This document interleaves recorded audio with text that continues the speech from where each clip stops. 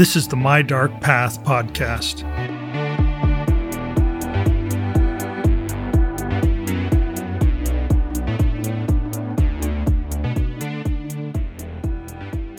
This episode is a story of contrasts, of different paths to a similar goal.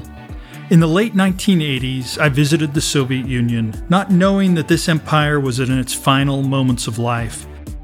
There was a veneer of modernity, but it was so thin that a single scratch would reveal the emptiness inside. Despite its riches of an educated population and incredible natural resources, the USSR was surprisingly and sorrowfully impoverished. Just like the more recent example of Venezuela, communism destroys, converting everything it touches to ash. Yet, the people were kind and genuine, if cowed by the fear of being seen too close to Westerners. We'd taken a train from Helsinki, Finland to Leningrad, now St. Petersburg. Jet-lagged, we awoke the next morning, hungry to a breakfast of a cucumber and a single hard-boiled egg. Of course, we'd been warned of the food situation and everyone had packed peanut butter as instructed. And it was easy to complain at this time, but upon reflection, it's another reminder of how blessed we are, how unique our living condition is today in the entire history of the human race. A week or so into the trip, we joyfully discovered a store that sold Pepsi. At some earlier point in time, the Soviets had allowed Pepsi to build this bottling plant. As everyone had exchanged dollars for rubles on the black market, the real cost per bottle was about a nickel. Everyone bought as many glass 12-ounce bottles as they could carry. It was Pepsi, but then it wasn't. Even setting aside the lack of refrigeration and ice, it was different. Whether the taste difference came from the fact that it was a different recipe, different ingredients, or different processing, it was different. Yet, we grew to appreciate it and enjoy it. The shock of the unique flavor passed into appreciation. In this episode, we'll cover something similar but different. In this case, the Soviet right stuff. John Glenn, Alan Shepard, Scott Carpenter, Gordon Cooper, Gus Grissom, Deke Slayton, Wally Schirra. These are the names of the members of the Mercury 7, America's first astronauts. Charged with the task of being the human face of a massive effort to beat the Soviet Union in a race to space. And of course, charged with the task of actually manning the rockets that would take them higher than man had ever flown before. The Soviets had their own astronauts, or more accurately, cosmonauts. Their story, especially the most famous among them, Yuri Gagarin, is fascinating. Their story has so many parallels to our own American astronaut program, but also because of the differences. Some subtle, some glaring. But like that Soviet-era Pepsi in St. Petersburg, the differences made their story poignant, something to be understood and appreciated, if only to understand what is true about the human condition.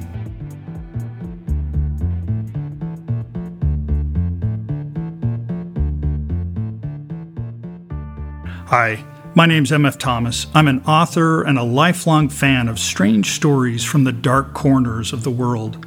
Growing up, I was enthralled by any hint of some exciting, forbidden knowledge that waited behind the names and dates we learned in school. And these days, as I travel the world, there's nothing I enjoy more than to get off the traditional tourist map and find a place or a story that's been overlooked, dismissed, or ignored. In every episode, we explore the fringes of history, science, and the paranormal. So if you geek out over these topics, you're among friends here at My Dark Path. And as of today, we've gone live with our own Discord server on mydarkpath.com. We'd love to get your thoughts and opinions about this episode and all of the ones we've released to date. We'll give you a sneak peek of the full YouTube version of My Dark Path episodes that are upcoming. So let's get started with episode 7, The Soviet Right Stuff.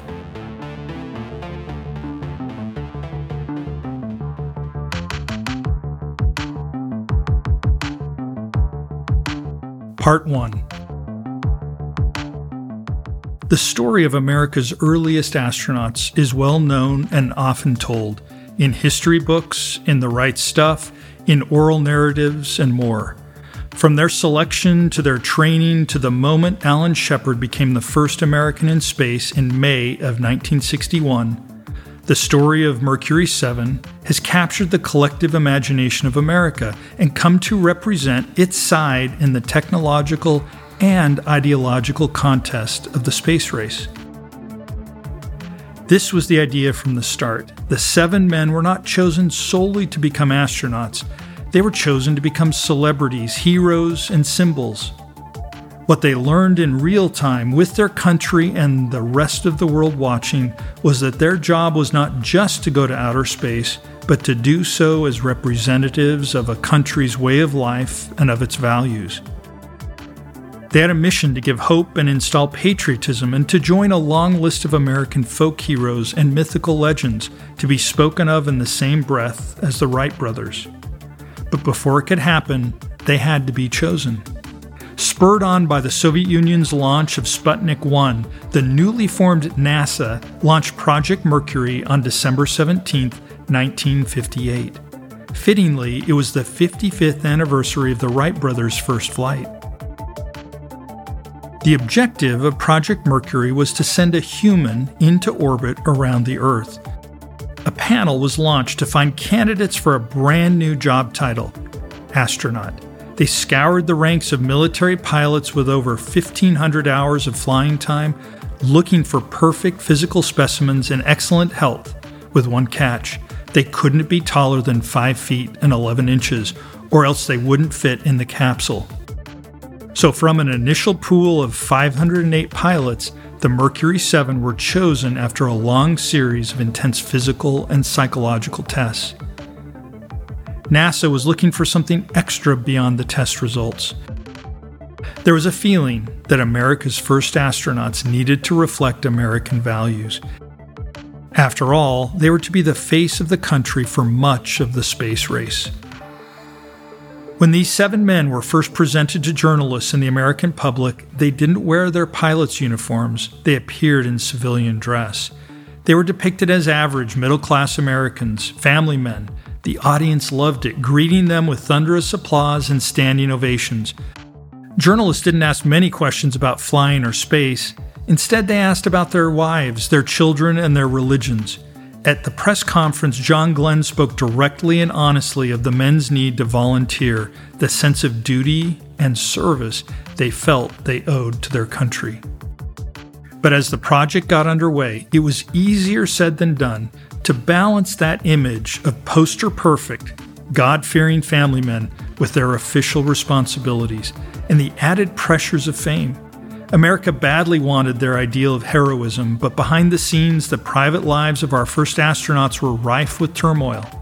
Deke Slayton's wife had to hide the fact that she was a divorcee. Gordon Cooper's wife Trudy had initially left him after discovering an affair, but had to return to him for the sake of his image. At Cape Canaveral, a culture of partying overwhelmed the astronauts with drugs, alcohol, and groupies. Any one of these potential scandals had to be swept under the rug. And while all of this occurred, the Mercury 7 went through the rigorous training necessary to actually enter space. We know the highlights of that story, but as the Mercury project developed in America, the Soviet Union was selecting and training its own cosmonauts. How were the cosmonauts of the Soviet Union chosen? In a nation that was ideologically opposite of the United States, would those ideological differences lead to a different type of astronaut? Would they lead to a different idea of a hero? How would these two global superpowers find, select, and train unique human beings to represent their unique homes? In other words, was the right stuff to get into space subject to influence by politics, religion, and ideology? Or was the right stuff universally right? The space race was, ultimately, as much about ideology as it was technology. Each nation raced to prove that their economic and governmental system was the best to push mankind to its greatest heights. In a previous episode, we discussed Germany and Peenemunde's influence on American rocketry, with the former Nazi scientist Wernher von Braun spearheading America's rocketry program.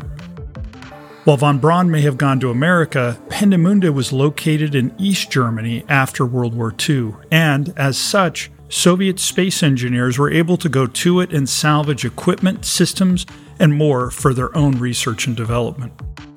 And though von Braun went to America, there were many other former Nazis who went to work in the Soviet program. In what we now call Operation Oslovakium, over 2,000 German scientists and their families, more than 6,000 people overall, were taken out of Germany at gunpoint and transported to the Soviet Union. Some 170 German rocket specialists were taken to a special island northwest of Moscow, where they became involuntary consultants for the Soviet rocket engineers.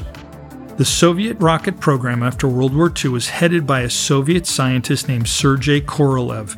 Korolev led the Soviets' transition from missile technology to rockets geared for outer space. And he notched the first victories in the space race for the Soviet side, although they didn't yet involve human passengers. The first satellite, Sputnik 1, had no passengers, and Sputnik 2 housed a non-human passenger. We'll talk more about them later, but even these first unpiloted launches were considered defeats for the United States. After Sputnik 1's groundbreaking orbit, American economist Bernard Baruch wrote in the New York Times, quote, "While we devote our industrial and technological power to producing new model automobiles and more gadgets, the Soviet Union is conquering space. It is Russia, not the United States, who has had the imagination to hitch its wagon to the stars and the skill to reach the moon and all but grasp it. America is worried, and it should be." End quote. There was no doubt that the Soviet Union had a head start in the space race.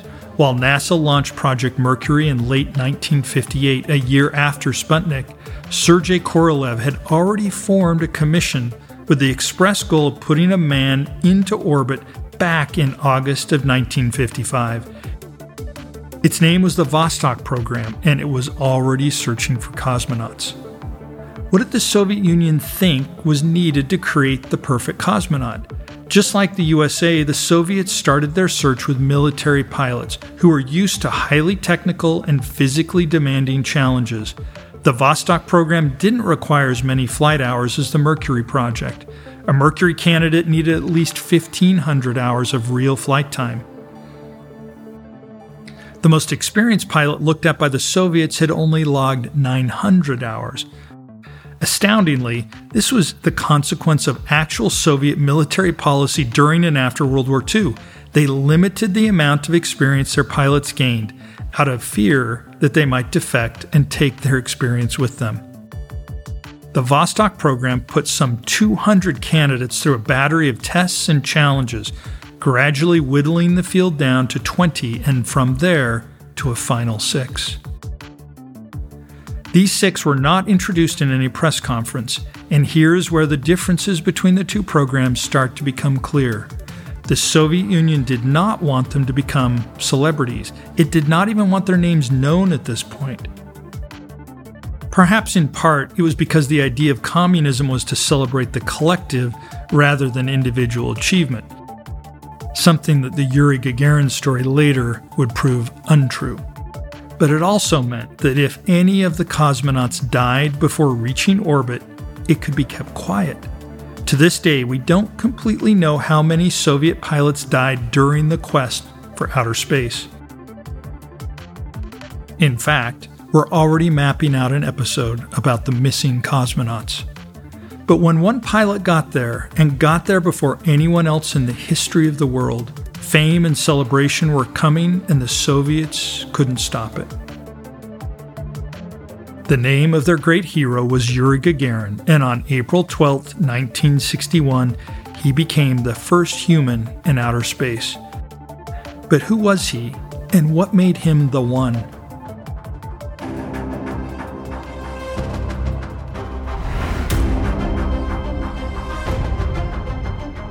Part 2.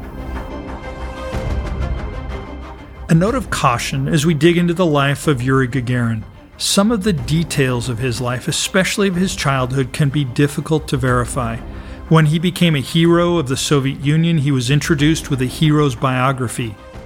And some of the experiences and incidents that have been repeated and reprinted over the years show telltale signs of having, let's say, an extra coat of drama applied. Much in the way that the Mercury 7 found their life stories edited and oversimplified to be a better fit for the narrative of American heroism, there was additional pressure to make Gagarin's childhood even more of a model of the ideal Soviet citizen. We'll try to point this out where the record becomes a bit suspect, but rest assured, what can be verified is impressive in its own right. Yuri Gagarin was born on March 19, 1934. His family was a successful one, or as successful as a communist system allowed them to be.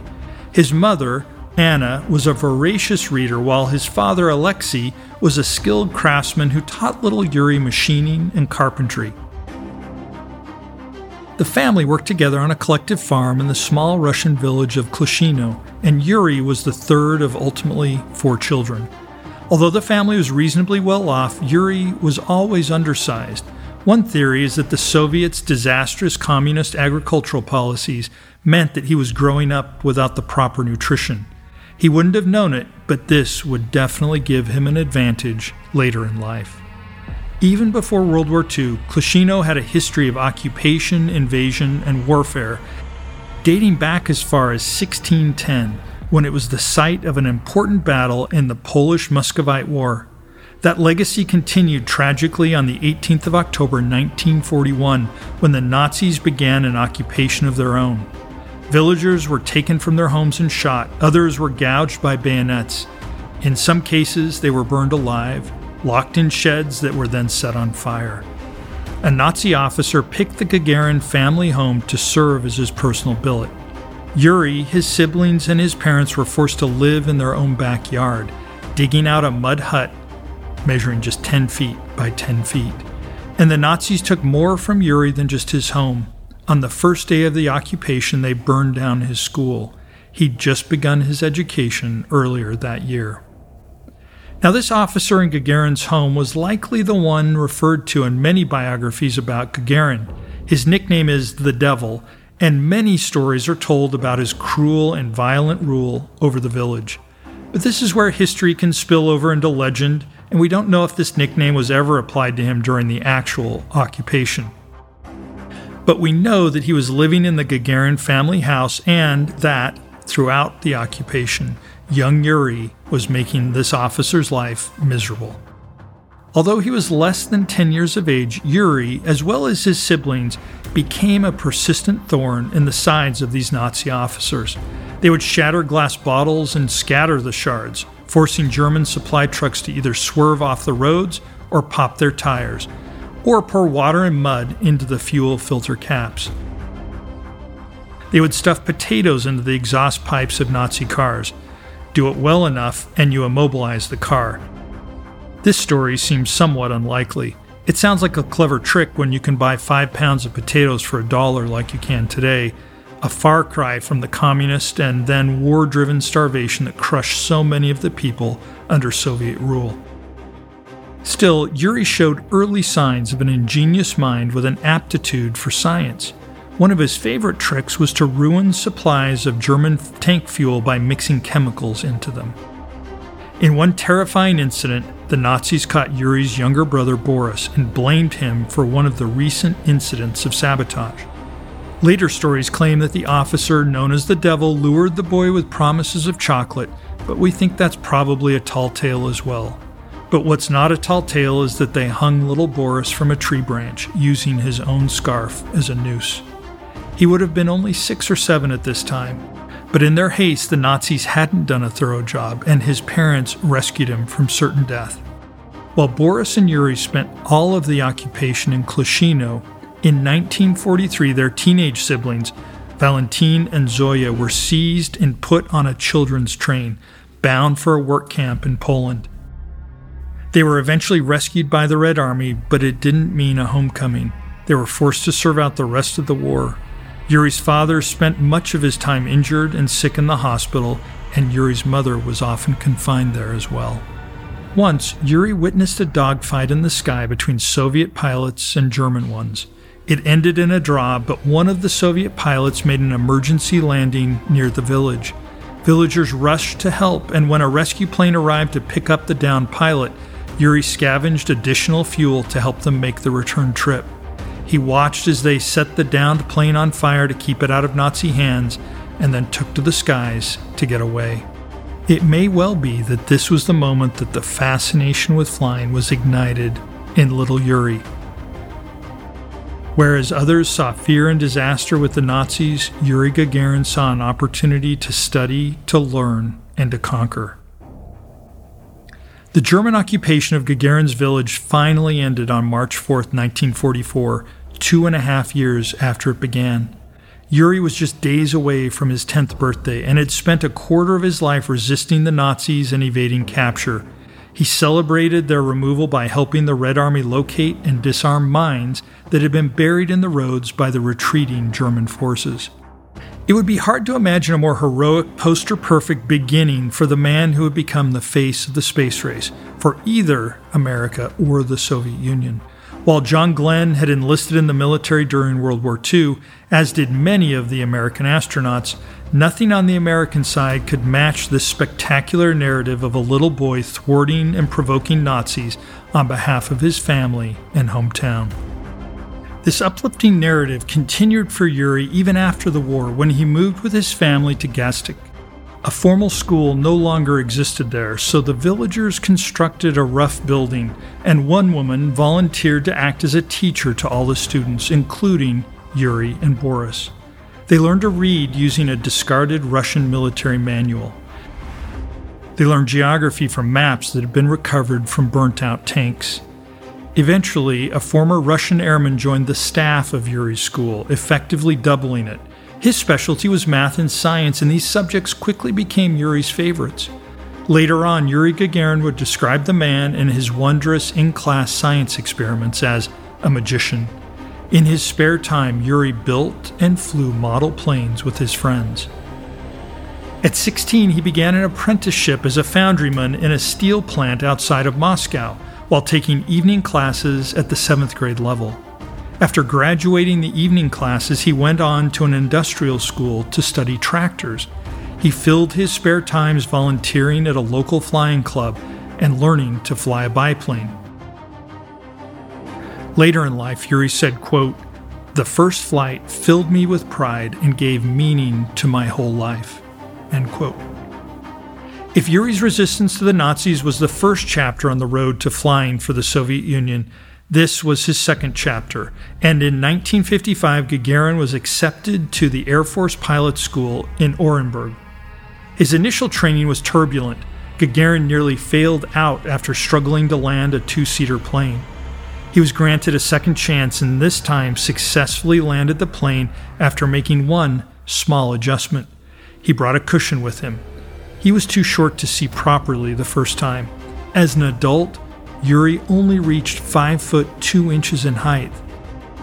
By 1957, he was commissioned as a lieutenant in the Soviet Air Forces and began a 2-year assignment with the Northern Fleet. There's a saying which was credited to Yuri's foreman back at the steel plant, though we have reason to believe this was just another case of the Soviets polishing the narrative of their hero. The saying goes, quote, "Fire is strong, water is stronger than fire, earth stronger than water, but man is the strongest of all," end quote. Whoever coined the phrase, Yuri Gagarin was proving it true throughout his service in the Air Force. He was already dreaming of greater destinations, telling his superiors that he was interested in space exploration. Starting in 1959, mysterious recruiting teams started to appear at air stations throughout the Soviet Union. Doctors conducted informal interviews with large groups of pilots. The process was vague and confusing, but the large groups of pilots gradually were winnowed down to smaller groups, and then, finally, there were individual interviews. In this time, Gagarin recalled undergoing 7 different eye examinations. He took a challenging test in mathematics, where a voice constantly whispered incorrect answers and solutions to him through headphones. This test was the one that stuck out most to me. I can't help but feel sympathy for that image of a solitary test taker willing themselves to tune out the voice trying to lead him astray. It gives me a visceral sense of the mental fortitude that these pilots possessed. They had the abilities not just to excel, but to block out the noise.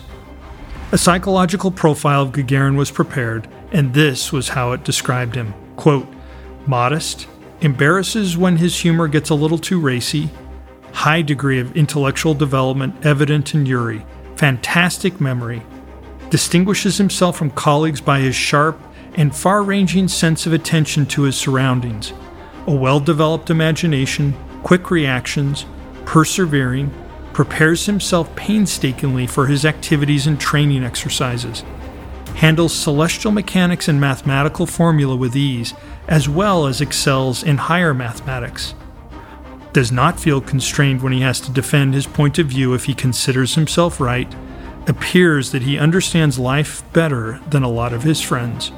End quote. From the original anonymous group of 200 candidates, Gagarin passed all the tests and training to become one of the final 20. These 20 finalists were then put through even more grueling ordeals. They were deprived of oxygen and instructed to write their names over and over, the words turning to gibberish as their oxygen levels dropped. They were forced into solitary confinement to see how they would hold up in total isolation. And in one of the most terrifying training exercises I've ever heard of, they were made to jump out of an airplane, sabotage their own parachutes while plummeting through the air, and then fix the problem before hitting the ground. Gagarin excelled in every challenge put in front of him, including, apparently, this parachute self-sabotage test. Ironically, the would-be communist heroes were given a democratic choice. The 20 cosmonaut trainees were asked to vote on which of them should be the first to fly. All but 3 of them voted for Yuri Gagarin. He was officially selected to be the first person in all of human history to fly into outer space.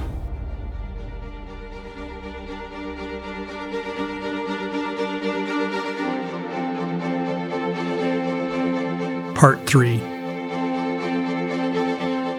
Yuri Gagarin's heart, however, was not the first living heart to beat in orbit around Earth. For years, the Soviet Union, the United States, and other space-hopeful countries had been testing space's effect on living bodies using animals as subjects. The first animals sent into space, in fact, were fruit flies, launched on a U.S. rocket in 1947 in order to test radiation levels. The fruit flies were followed up within 2 years by Albert II, a rhesus monkey who entered space but not orbit. He died when his parachute failed on re-entry. His predecessor, Albert I, hadn't even made it into space alive as his breathing system failed. Interestingly, both rode into space aboard V-2 rockets. The fact that these rockets captured from the Nazi program from World War II were usable sheds light on how far the Nazi rocketry program had advanced at Peenemünde. It also highlights the advances that were possible with the America rocket program that could have been a real risk to the United States. If you want to learn more about this episode, be sure to listen to episode 2 of My Dark Path. While the United States continued testing on primates, the Soviet Union conducted its primary tests with dogs. In 1951, a pair named Tizigin and Dazik became the first dogs to enter space. Both of these dogs even survived the flight. Dazik eventually died on another mission, while Tizigin was adopted by a Soviet physicist. The most famous of these space dogs, however, and now one of the most famous dogs who ever lived, was a scruffy stray who was found wandering the streets of Moscow. Her name was Laika. When it came to human space travelers, both the Americans and Soviets looked for perfect physical specimens. But when it came to space dogs, Soviet scientists specifically looked for strays.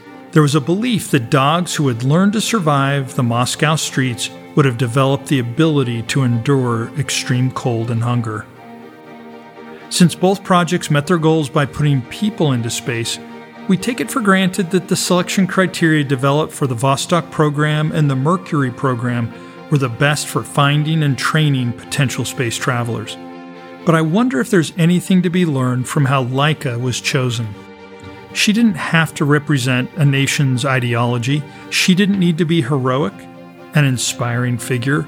All she needed was grit, the ability to endure all of the brutal trials and frightening unknowns that lay ahead on this frontier.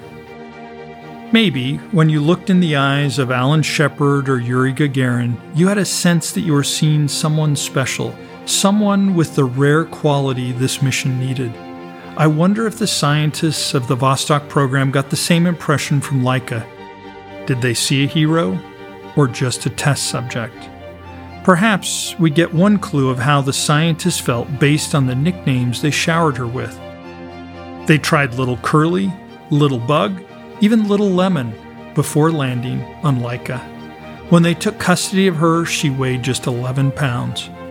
Regardless of how the physicists, scientists, and engineers viewed these animals, they got right to work preparing their bodies for outer space. To get dogs ready for the tiny cabin of the Sputnik 2 satellite, they were kept in progressively smaller cages for long periods of time. They were placed in machines that would simulate the speed of takeoff, machines that would simulate the noises of the launch, and more. They learned to eat special gels high in nutrients. Just as Gagarin was chosen from the Vanguard 6 and Alan Shepard was chosen from the Mercury 7, Laika was chosen from a group of other space dogs to fly aboard Sputnik 2. For the dog, however, there was no sense of ceremony or celebrity. This wasn't an honor, it was a death sentence. Another dog, Albina, was chosen as her backup, and a third dog, Mushka, would be used as a control in testing life support. Before the flight, one of the mission scientists took Laika home to play with his children. It was one brief taste of home for a dog from the streets.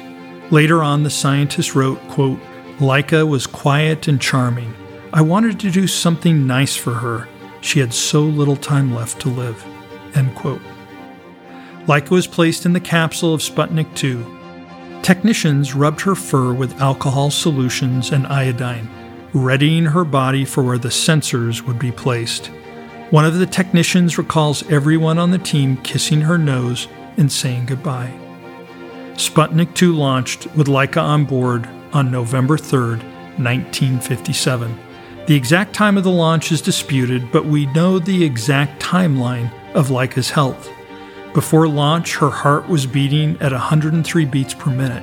That's actually a bit low. Small dogs typically have a resting heart rate of between 120 and 160 beats per minute. But as acceleration began, it jumped to 240. At the peak of acceleration, her breathing rate was 3 to 4 times what it was before launch.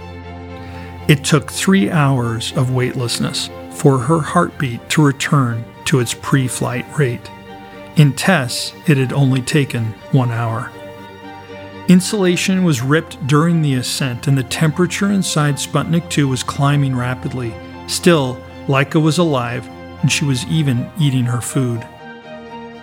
But approximately 5 hours into the flight, somewhere during Sputnik 2's 4th orbit cycle, the scientists stopped receiving signs of life from the spacecraft. Laika had died, as was always planned. For years, there was a dispute over the exact cause of Laika's death. The original plan was that she would be euthanized by a poison in one of her food potions, but officials gave conflicting statements about whether it had been the food or asphyxiation which had caused her death.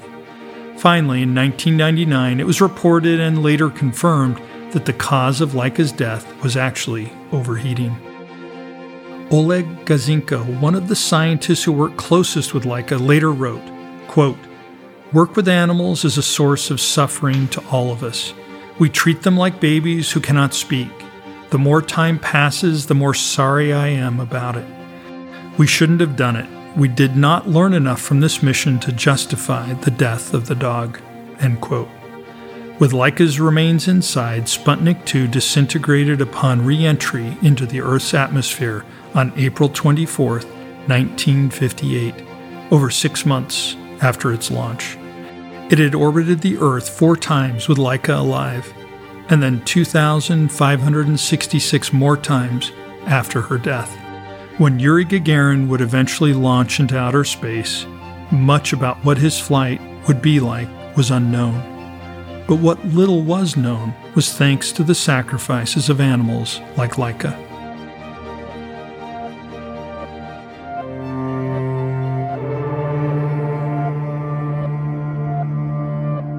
Part 4. Yuri's moment came almost exactly 3 years after the re-entry of Sputnik 2 at 6:07 a.m. on April 12, 1961. The Vostok 1 was launched from the Baikonur Cosmodrome in Kazakhstan with Yuri Gagarin inside. His call sign was Keter, that's Russian for Siberian pine. His final words before liftoff were reportedly, quote, "Off we go, goodbye until we meet soon, dear friends," end quote. He orbited Earth for 108 minutes. He claims as he re-entered the atmosphere, he sang the Soviet song, "The Motherland Hears, the Motherland Knows." Then he ejected from the descending capsule and landed using a parachute. In an incredible understatement, he wrote in his post-flight report, quote, "The feeling of weightlessness was somewhat unfamiliar compared with Earth conditions," end quote. Vostok 1's mission was an immediate and absolute triumph for the Soviet Union and communism. And now they couldn't keep Gagarin's identity a secret even if they'd wanted to. Overnight, he was vaulted into the role of celebrity, national hero, and even international hero. His American counterparts were celebrities already, but there was one primary difference between them. He had flown into space, and they had not. It's tempting to speculate on what this says about the difference between the two countries at the time. When the Mercury 7 were first met by a standing ovation from the public, Deke Slayton is said to have whispered in Alan Shepard's ear, quote, "They're applauding us like we've already done something, like we were heroes or something," end quote. Indeed, America treated them like legends, not based on what they'd already done, but on what we wanted them to do, on what we anticipated them doing. Yuri, of course, had earned his heroic status, but those other cosmonauts who trained with Yuri Gagarin, the others who jumped out of airplanes and sabotaged their own parachutes for the motherland, their names weren't released to the public until the 1980s. In large part, the reason for this was Soviet secretiveness and paranoia. They didn't want any failures to be made public. Also, they didn't want to elevate these individuals who were making such an extraordinary effort, taking such extraordinary risks, only to have to explain why a cosmonaut was no longer visible to the public. But back to Yuri Gagarin, the little boy from Klushino, now a global celebrity. The streets of Soviet cities were filled with parades in his honor, the likes of which hadn't been seen since the end of the Second World War. And his popularity expanded far beyond his borders as Gagarin began a years-long world tour that took him to roughly 30 countries, starting with the Eastern Bloc but expanding to Canada, Finland, and the United Kingdom. Notably, though, his tour didn't reach the United States, and that was no accident. President Kennedy refused to allow Gagarin to visit, afraid that his celebrity would hurt the country's image. Afterwards, Gagarin continued his work in the Soviet Union. He even served in the Soviet of Nationalities, what might be an equivalent of the United States Senate, if there had been free elections. He continued his work as a pilot and trained future cosmonauts. He even went back to school to further his studies in aerospace engineering. The little boy whose school had been destroyed by the Nazis still wanted to learn. And he did have one thing in common with his Mercury 7 counterparts, though. A life of celebrity took its toll. He drank and partied excessively and strayed from his marriage. In 1961, his wife caught him having an affair with a nurse at a sanitarium on the edge of the Black Sea. In an attempt to avoid getting caught, Gagarin jumped through a second-floor window and landed face first, permanently scarring his left eyebrow and probably his marriage. This turmoil had caused him to be exiled to the position of deputy head of training, but he was determined to get back on the flight roster. Some of his self-destructive behavior had been attributed to the fact that Yuri wanted to continue his life of flying and achievement, not to be relegated to the role of communist banner carrier. The Soviets simply weren't willing to risk their national hero to an accident. Finally, he succeeded. though it wasn't in time to get aboard the next generation of Soviet spacecraft, the Soyuz 1. Still, the pilot of the Soviet 1 mission was a close friend of Gagarin's named Vladimir Komarov. The mission was hastily conceived, overly ambitious, and likely to be a disaster. We have reason to believe that cosmonaut Komarov told Gagarin that he knew he was going to his death. Yuri was so concerned about the quality of engineering that he even offered to take Vladimir's seat on the mission. But the substitution never took place. The mission suffered a series of failures, and when the parachute failed to open upon re-entry, Vladimir Komarov died. The first known fatality to happen during any spaceflight. Yuri Gagarin was morose and became even more undisciplined. He threw a drink at a Soviet politician, spoke publicly about his anger about the mission and what he saw as the unnecessary death of his friend. There's no hero so high that they can't be knocked off their pedestal, and Gagarin was quickly falling out of favor with the government, which had been so happy to celebrate his achievement. Then, on a routine training flight on March 27, 1968, Gagarin's plane crashed near the town of Kurzach, killing him. He was just 34 years old.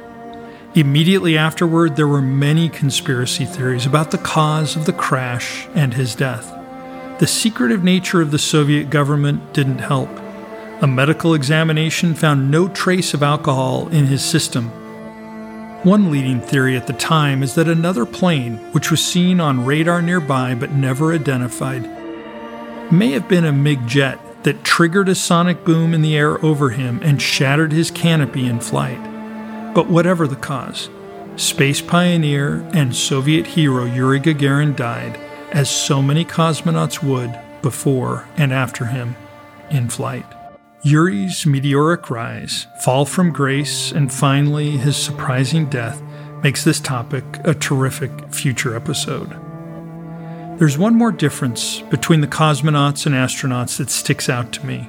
There's an urban legend about Gagarin's flight. It claims that upon entering orbit, Yuri Gagarin observed, quote, "I don't see any God up here," end quote.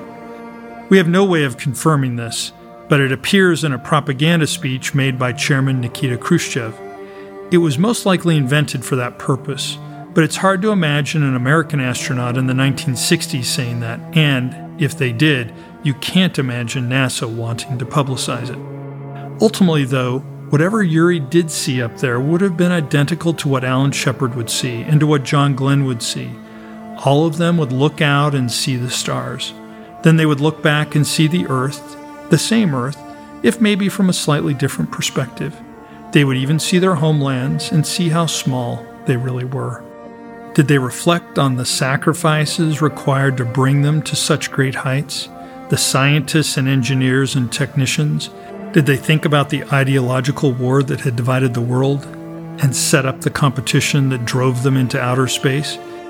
Did they think about Laika or Albert II?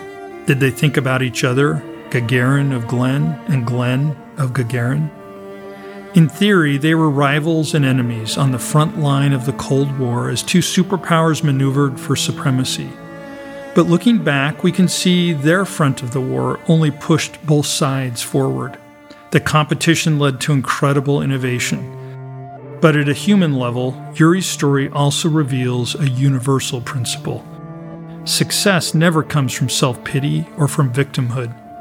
Yuri could have easily lived as a victim of the Nazi occupation, of communism, of poor early education and starvation, but he didn't. He seized the moment, controlled what he could, and persevered. Had little Yuri been a victim, he would never have pursued an education after the war. He would have given up after that first failed landing attempt, and he would have quit the taxing cosmonaut training. But if he had, he'd never have been the first man in space. He'd made a choice day after day, as does each of us. What has made the Gagarins and Glenns heroes, ultimately, had nothing to do with their rivalries on Earth. In fact, it was that they had transcended them and left them behind. There's an exhibit in Moscow called the Monument to the Conquerors of Space. We visited this at the end of our summer in the Soviet Union. It was erected in 1964 to honor and celebrate the achievements of the Soviet people in the space race. Among the cosmonauts honored in the monument is Laika, the legendary space dog. A poem on the monument reads, quote, "And our efforts rewarded, once overcoming rightlessness and darkness, by forging blazing wings to our nation and the age of ours." End quote.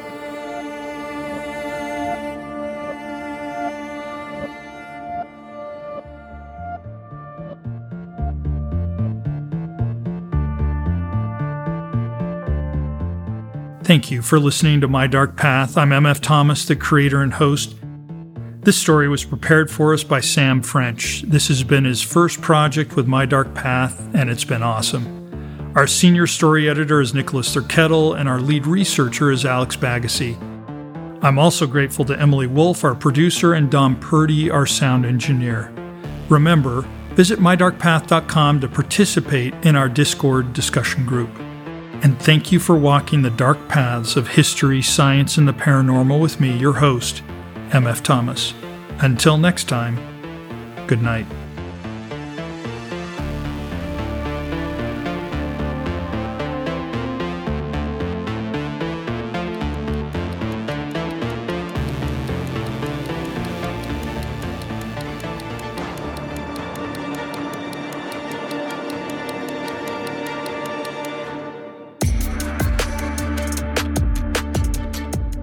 After this, there is no turning back. You take the red pill, you stay in Wonderland, and I show you how deep the rabbit hole goes.